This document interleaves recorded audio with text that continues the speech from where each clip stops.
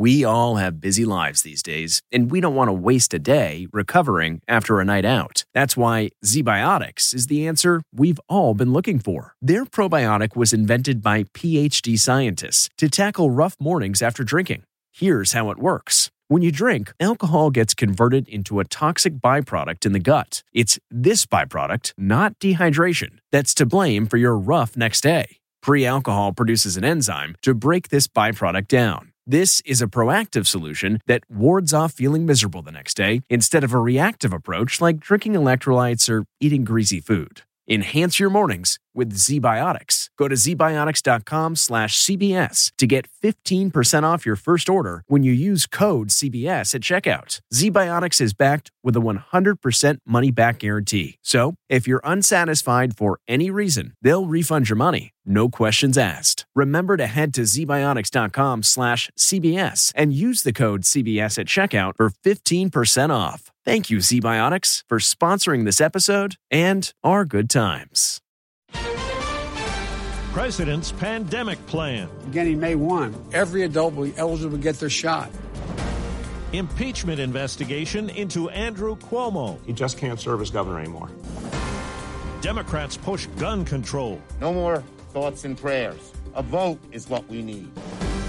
Good morning. I'm Steve Kathan with the CBS World News Roundup. New pandemic target dates from President Biden. CBS's Ed O'Keefe says he used a primetime speech a year after the nation began to lock down to lay out what's ahead. President Biden set 2 new goals on 2 key dates. All adults, people 18 and over, eligible to be vaccinated no later than May 1.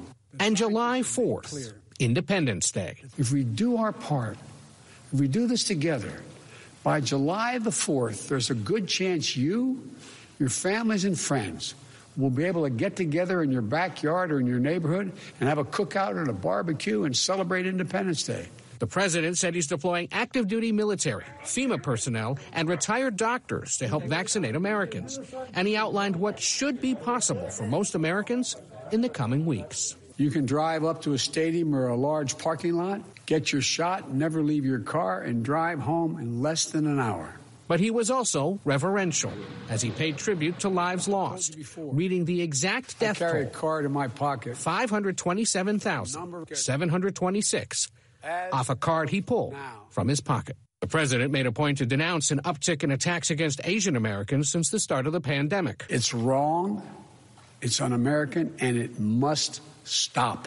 The speech came hours after Mr. Biden signed the $1.9 trillion COVID relief plan. And CBS's Nancy Cordes says people could start getting government money right away. Direct payments to roughly 150 million households will be transferred into some Americans' bank accounts as early as this weekend. $1,400 for most individuals, $5,600 for a family of 4. On assignment for this weekend's 60 Minutes, Dr. John LaPook investigated the effort by top scientists to outwit the highly contagious coronavirus variants. Dr. Francis Collins, director of the National Institutes of Health, is a geneticist who 20 years ago oversaw the decoding of the human genome. He says he's surprised by how much this virus is evolving. Why are the variants of concern that we're seeing in places like the United Kingdom, South Africa, and Brazil of such concern? It turns out that some of these mutations actually change the behavior of this virus in a way that makes it more infectious or more serious. And the evidence is that for both the B117, which is primarily seen in the UK but increasingly in the US, and the South African B1351, that they are more transmissible. New York Democrats have launched an impeachment investigation into embattled Governor Andrew Cuomo, who faces sexual misconduct allegations and a nursing home scandal. CBS's Jerika Duncan. So far in total, more than 120 lawmakers are calling for the governor to resign, with 60 of them signing a press release yesterday saying, quote, he has lost the confidence of the public and the state legislature. The National Organization of Women, which supported the governor in 2018, is also calling for him to resign and really standing by the accusers. Congressional Democrats were able to push through COVID relief with no Republican support. Now they've moved on to gun control. And some Republicans in the House did join in the passage of 2 bills that call for expanded background checks and a longer purchase waiting period. Georgia Democratic Congresswoman Lucy McBath's teenage son was shot to death 9 years ago. There's so many of us survivors and family members that have lost our loved ones that have been waiting and waiting and waiting. And today we have the real possibility to make a difference and save lives. The bills face an uphill fight in the Senate. 6 jurors have been chosen so far for the Derek Chauvin trial, the former Minneapolis cop charged in the death of George Floyd. WCCO TV's Esme Murphy. At one point, the prosecution accused the defense of racial bias for eliminating an Hispanic juror who had likened the fatal encounter to a, quote, outrageous act by an occupying force. I see no pattern whatsoever. The judge cited the relatively diverse group selected. 1 is multiracial, 3 are white. 1 is Hispanic, and 1 is black. Colorado Governor Jared Polis is activating some National Guard troops to help first responders. It's all in anticipation of what's forecast to be an epic snowstorm this weekend. Some parts of the state and Wyoming could get 2 feet. Stormy weather into the nation's midsection could spark tornadoes. In Hawaii, the trouble has been days of heavy rain that's caused major flooding. One community on the island of Kauai has been cut off after a landslide on a key road. Ed Sniffen is with the State Transportation Department. Once we start moving debris and looking at the roadway, we got to assess whether the road is safe and whether the slopes can be stable. So best case, there's going to be at least 5 days that community is going to be cut off. There's been some mudslide damage in California, too.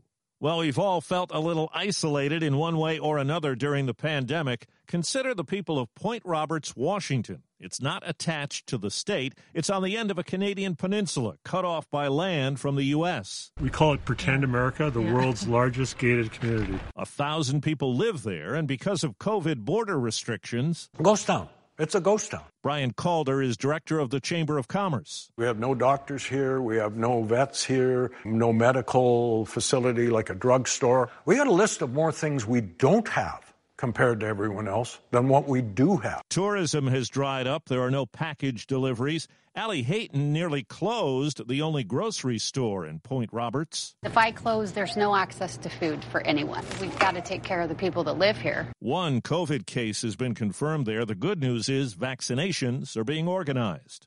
Netflix says it's testing a feature that clamps down on the sharing of passwords. A prompt asks the viewer to confirm they're part of the account holder's household, and they have to enter details that are sent to that account owner. If they can't, they'd have to open their own account to keep watching. It seems racial questions are still a troubling part of the plot in the movie business. When it comes to diversity in Hollywood, a new report finds studios are only looking for the next Black Panther, and it's costing them.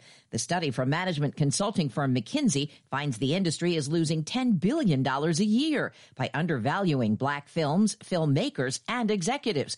Researchers say movies with a black lead or co-lead are budgeted at 24% less than movies with white leads. McKinsey recommends the industry create a well-funded third-party organization to come up with a comprehensive approach to racial equality. Deborah Rodriguez, CBS News. A record in the digital art world, a piece on a JPEG by the American artist known as Beeple, sold at auction for more than $69 million.